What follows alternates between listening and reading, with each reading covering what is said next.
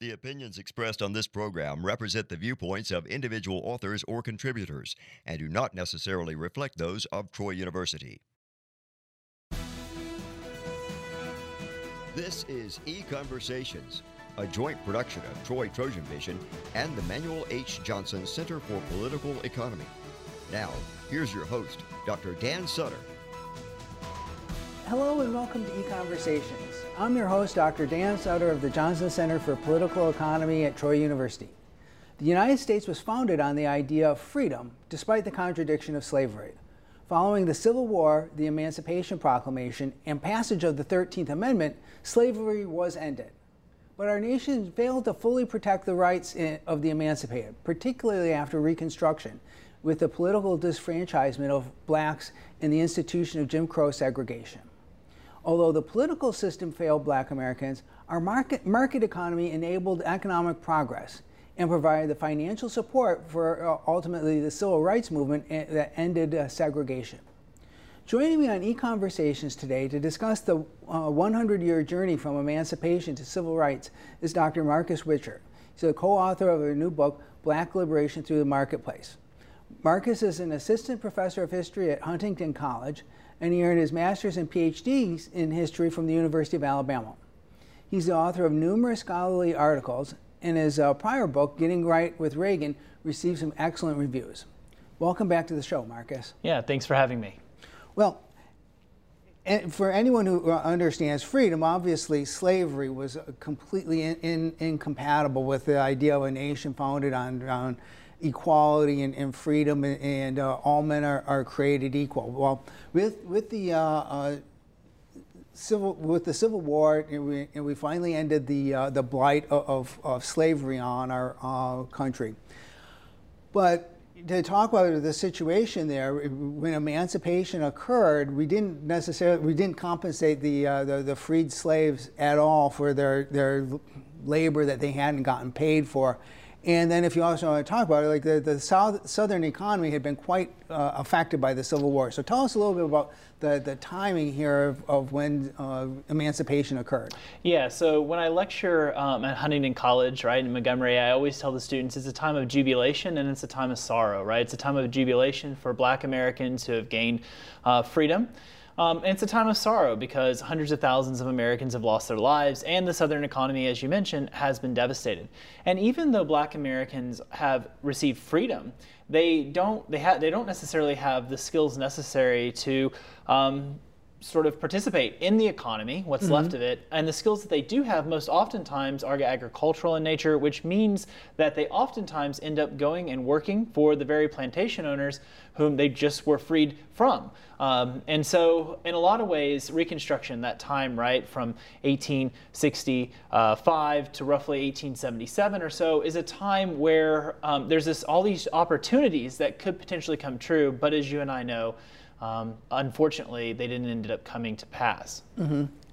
And so we can see the inconsistency between slavery and freedom, but in a market economy, people need to have certain rights protected. And a big part of your story in your book is how we didn't necessarily completely protect all the rights that Black Americans would have needed to participate in our economy. So before we get into the details, so tell us a little bit, like what are these rights that people need to have protected? Yeah, so Rachel Ferguson, my co-author, and I really emphasize that we're presenting a positive narrative. We're presenting sort of a story about how America can address past injustice, but not jettison our sort of liberal values. And one of the core components of those values, right, which are so essential to sort of liberty, freedom, flourishing, are the right to life, liberty, property. And all those things have to be protected by the rule of law, right? The rule of law. And what we actually see is that most of those rights aren't protected at all. And indeed, laws are created across the South, really beginning in 1873, going all the way forward, right? Which systematically take rights away from Black Americans, whether it be freedom of movement, whether it be the right to contract, whether it be the right to vote, which you've mentioned already, whether it be just simply, being protected within your own body. And we'll talk about, I imagine, convict leasing, here in a little bit. But these are just clear violations of liberal law that took place in the American South after Reconstruction. I do want to say there were attempts, right, by the Freedmen's Bureau and other organizations to try and help Black Americans. And it's really incredible what Black Americans were able to do in terms of literacy, etc., despite the fact that there were all these barriers put up before them to restrict them from the market economy and to restrict their opportunities to flourish. And one that I think you mentioned in your book this was prior to the Civil War, but freed blacks had their ability to own land restricted. That even if you were free, you couldn't necessarily own land in all the states, and that would be a clear violation of the kinds of freedom of contract that you need to have in a market economy. Absolutely. And then also, if we think about, gun control has been in the news lately, like some of the first, all of the first restrictions on gun ownership are also explicitly targeting Black Americans, which once again is a violation of their liberty to try and protect not only themselves, but also their property. And of course, in the 1870s, they have to protect their property from and themselves from vigilante groups, terrorist organizations, if you will, like the KKK. And I think we'll come back to this a little bit later, but if you have people whose rights aren't being protected, then you can always go and steal from them, and I think that's a part of the story, unfortunately, that we have here. Well, you mentioned the fact that the South was very agrarian, and so in the aftermath of emancipation, if you have a largely agrarian economy, which first off also in bad situations simply because of manpower losses and all the disruption from the war, oftentimes Union soldiers going through burning stuff and everything, the tremendous economic devastation that we normally can't think about here in the United States. But we did see something arise called sharecropping, and some historians have pointed to sharecropping and suggest that, well, it was just slavery reestablished under a new guise. But that's really not the case. Sharecropping was something very different from the plantations, although it did in many times involve the same people working at this, sometimes the same place as they did before. But it was very different, and we can see some facts here. So tell us a little bit about sharecropping first. Yeah, so I think the story on sharecropping is complicated, right? Historians like to say it is complicated. There are definitely examples of people who were engaged in sharecropping, and sharecropping would be where you were rented out basically, or you were given a certain amount of land that you leased from the person who owned the land, oftentimes, as you said, your previous plantation master, and you would work the land and you would produce a certain amount of goods. You could sell those goods, and then you had to pay back, right, the amount that you owed the plantation owner. And so for some people in areas where there was drought, where there was horrible sort of situations, they might get in deep debt and be trapped on the land. So my historian colleagues who compare it to slavery are talking about those examples. But Robert Higgs has an excellent book called Competition and Coercion, in which he actually demonstrates that because Black Americans, although many of their other rights were abrogated, they were still allowed to move. They were still allowed freedom of movement. And the freedom of movement was essential to allow them to bid up their shares. So there might be some people who would hire you, plantation owners or farm owners, who would hire you, and they might pay you X wage, right? And then you could go to your current, sort of employer and try to negotiate up, or you could move. And so Higgs demonstrates that the freedom of movement in sharecropping actually enabled many Black Americans to actually improve their economic conditions. Obviously, they would have improved their economic conditions even greater had those restrictions, those legal restrictions, not been in place. But Higgs makes, I think, a pretty compelling argument that historians need to nuance their perspective on sharecropping. And of course, it's during this time period that we see the greatest advancement of Black literacy, because as soon as emancipation happens, Black Americans, the two organizations or institutions that they build, right, the Black church, they build a church and they build a school, right? And oftentimes those two things are housed in the same building. And the emphasis on education among Black Americans is amazing. And by 1900, 1920, we have just a miraculous advance in literacy, despite the fact that there aren't really, they're not getting equal amounts of public monies or anything like that. And so there is amazing advancement from 1870 to 1920, despite the fact, that Black Americans were being excluded from a lot of the necessary elements that would lead to human flourishing. And just to talk a little bit more about the sharecropper, because this is one case where you can go in with some knowledge of economics, because Robert Higgs is an economic historian, where you can go in with some knowledge of economics and you can sort of actually see that conditions were getting better, because under sharecropping, the tenant farmer who didn't own any land and probably didn't have any resources to go out and buy land to begin with, when they were leasing the land, they had to pay back, in effect, pay their lease off with a share of whatever they raised. And you can actually, and Higgs goes in and points to this and shows that the percentage that the black sharecroppers were able to keep was consistently going up. And so that's a case where, from an economic standpoint, you can say, well, this isn't like completely, this isn't completely exploitative, because, if it was, you simply wouldn't have raised that share at all. When you see that share getting bid up, it's sort of undeniable economic proof that things have to be getting better, right? Yeah, for at least a large number, right? A large number of black Americans. Like I said, I have no doubt that there are anecdotal examples of, people who this system did not work out well for them for a variety of reasons. But yeah, I think Higgs is pretty persuasive. And there's just another example you mentioned briefly, because there's a public choice story about this as well. We're called immigrant agents, and if you could tell us a little bit about these agents who are actually trying to help some blacks move to the north, because without any kind of knowledge of the north, any kind of connections or anything, it would be extremely hard. To move hundreds of miles away to some place where you're unfamiliar with. But there were some people who were actually trying to do this, because there was a demand for labor in some in places in the north, where they were trying to induce some freed slaves to migrate to the north, but they needed some help, right? Yeah, absolutely. And this is one of those excellent examples of voluntary associations, right? If we think about one of the major one of the things we emphasize a great deal in Black Liberation in the Marketplace is the role of civil society, the role of intermediate organizations between sort of the individual and the government, and these people who would come down and try and facilitate these black Americans to move, right?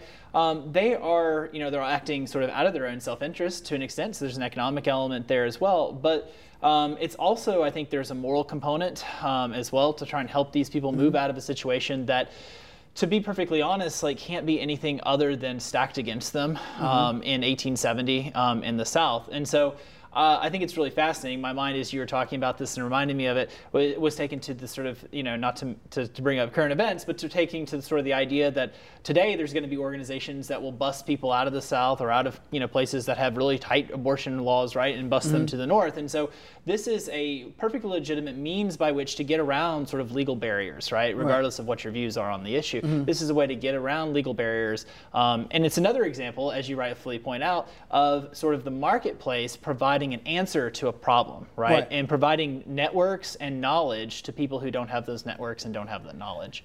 And the public choice part of this is, I know a number of states actually put laws in place to restrict this.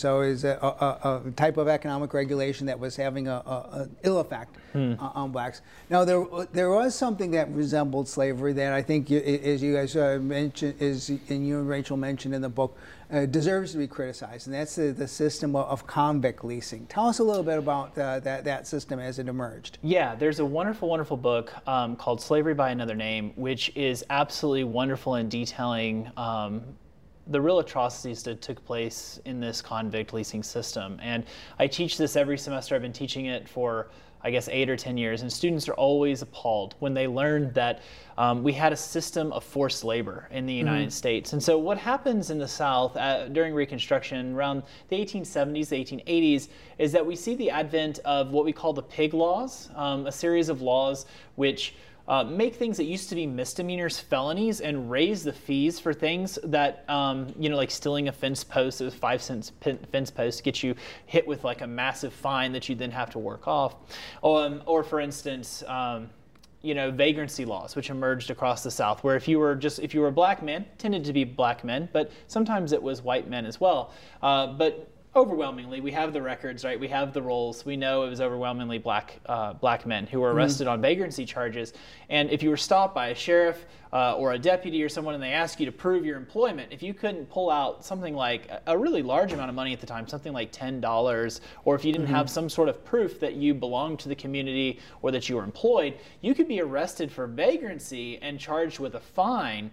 And then once you were in jail, then what the jails would do, because they couldn't house all these people that they were arresting, so what they would do is they actually would lease the convicts to corporations or to the mine. So the Comers had a mine in Birmingham or in the Birmingham area where black Americans were, black Alabamians were arrested, and then they would be leased out in the mines. And the conditions in the mines are actually, we argue, and I think Slavery by Another Name, the book argues, maybe even worse than slavery. And the reason why is that there's another book called If One Dies, Get Another. And that was really the attitude of the people who were renting the convicts, because they had no financial skin in the game, right? If this convict dies, then you can simply go back and you can, get another individual to come and work, and you can work them until they pass away. And it was really, really atrocious. We're talking standing water. We're talking not getting fed. They don't get proper medicine. They don't have warmth of blankets. To read the letters from these men who have been arrested and are just withering away in places like the Comer mines is just really, really amazing, right? That it happened here. Sometimes I think like it's very similar on a smaller scale, but very similar to some of the things that happened when the gulags in places in like the Soviet Union. And so it's a real sort of mark, right, upon America's past that we had this system of convict leasing. But it's really important to emphasize that convict leasing was only possible because the government made it possible, right? It was literally the government, now of course racists wanted these laws put into effect, but then they used the power of the state to get those laws put into effect, to then arrest black Americans, and then to, basically coordinate with corporations. And most importantly, arrest on really trumped up charges. So it's not, whether true felons who've committed something should be working while they're in prison is a different question. But these were trumped up charges, and largely that's why I think it's not unreasonable to call it slavery by another name. Yeah, it's definitely not just law, right? These aren't just laws. Yeah. So you already talked about the explosion of education. An important figure in your story is Booker T. Washington, who contributed, as you've mentioned, on the education front, but also from the standpoint of entrepreneurship and encouraging black Americans to build up businesses. So tell us a little bit about his role, because he's obviously an important figure here in Alabama. Yeah, Booker T. Washington is asked as a young man to come down to the South, right, to come and be the president of this institution, this college, Tuskegee, right? And he comes down, and the story is really incredible. I mean, everything from, they literally had to make their own bricks. There was no one in the area who made the bricks necessary to build the buildings. And so you have the faculty out there. You can imagine this today, right? All the faculty at Troy out there with the students, mixing straw in and trying to find the right sort of balance, right, for the bricks so that they would be sustainable. And on their, I think it was their third attempt, they succeed at Tuskegee. And they build their college literally from the ground up. And not only that, but they begin producing the bricks and selling them to their white neighbors in the community. So they begin providing, right, a service to the rest of the community. And so he builds Tuskegee quite literally from the ground up. And what Tuskegee emphasizes mainly is sort of vocational skills, but he's also educating teachers, right, and mainly teachers, to go out and to establish their own one-room schoolhouse in rural Alabama, and to teach mainly black children, to teach exclusively black children, right, how literacy, manners, sort of the gospel, other things like that, and other vocational skills that would be essential for them to exist within sort of the current economy that they existed within. And so Booker T. Washington trains thousands, and the faculty there train thousands of black educators who go out into Alabama and produce all these little schools. And so it's really hard to measure, right, how big of an effect Booker T. Washington had. And it has to be said that Washington's oftentimes criticized as a civil rights leader because he becomes the leader of the race from sort of, that's what they called at the time, the leader of the race, right? Frederick Douglass passes away and he hands it off to Booker T. Washington. And Washington is criticized by many northern black activists for not doing more on political rights. But the reality is that Booker T. Washington focused, yes, on education and vocational training, but he's actually working behind the scenes to try and bring about political rights as well. It's just he couldn't do it explicitly. He couldn't do it in public because if he did, there would be even more threats on Tuskegee than there already were from the white community that was quite hostile to not only Booker T. Washington, but to any sort of black uplift. And like I said, at about this time, states across the South started engaging in what's called disfranchisement, taking away the political rights of black Americans. And then there was also sort of extended into laws enforcing segregation. Tell us a little bit about this time, and then we'll come back to the point about segregation law, why they had to pass laws to enforce segregation. Yeah, so I like to tell my students, 1890 to 1930 or so is probably the most racist time in American history. We have the advent of scientific racism, which is the sort of pseudoscientific techniques to try and say that some people are superior to others based upon the shape of their skulls and all types of other things. And so Booker T. Washington exists in the midst of this time where it's being justified based on science that these individuals shouldn't be partaking in political elections because they're not capable of self-governance. And so Washington tries to demonstrate through his own person, right, by writing his memoirs, by writing his autobiography, that, now look at me, right, like black people are capable of achieving these same things. They just need education, they just need opportunity. And so, yeah, throughout this time we have a slew of new constitutions that explicitly across the South try to exclude black Americans. We have, of course, the segregation of sort of streetcars and the segregation of, train cars, trolley cars, etc., which ingrains into law. It ingrains into law through Plessy, right? That separate but equal is acceptable, right? It's constitutional, right? It's constitutional, not acceptable, but constitutional. Right. And so after that, we see that really, spread throughout all elements of the economy. Most of my students, when they think back on Jim Crow, they think that it's just, well, people drank from different water fountains. No, it went well beyond that, right? It went well beyond just simply water fountains. And it also is important to mention that things were never equal. Right. It's separate but equal. Really, it just ended up being separate and very, very, very unequal. Yes.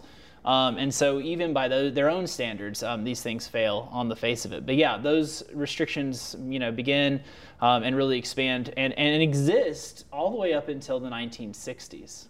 In the segregation, some of it spilled over into economic areas, restricting blacks from being in certain professions, enforcing types of discrimination and segregation on businesses.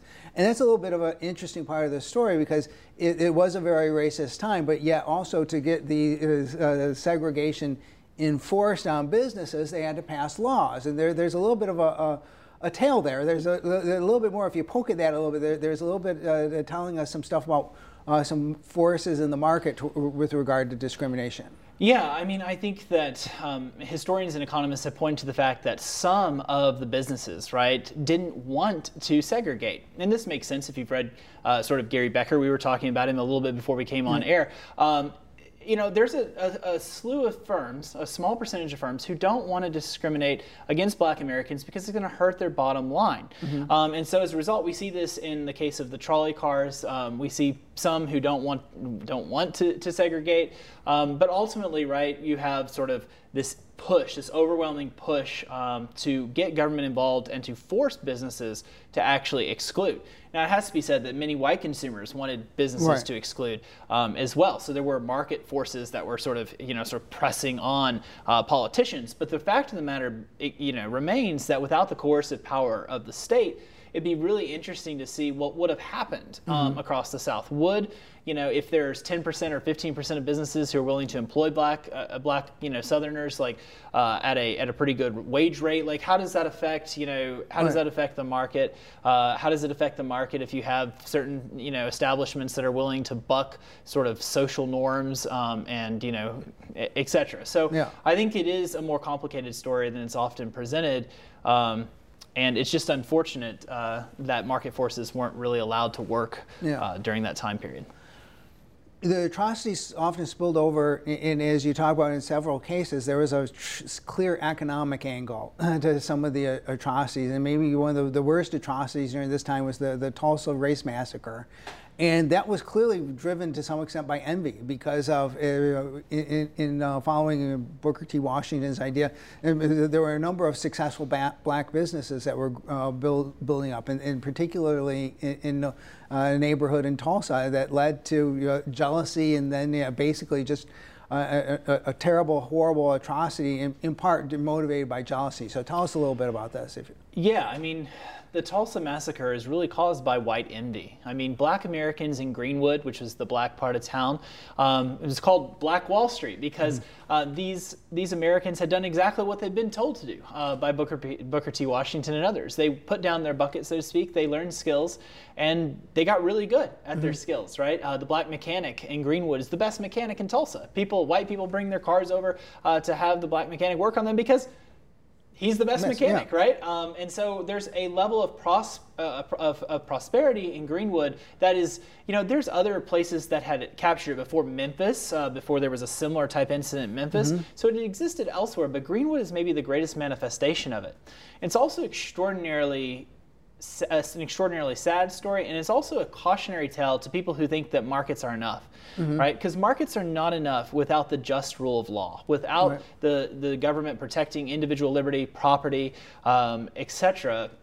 Markets can uplift you. You can uplift yourself, as they did in Greenwood, but ultimately what happened there, of course, is that we had an altercation where a young black man sort of fell into a white woman in an elevator. We're not sure exactly what happened. She accuses him of trying to sexually assault her. He runs because he's scared, as I imagine most of us would.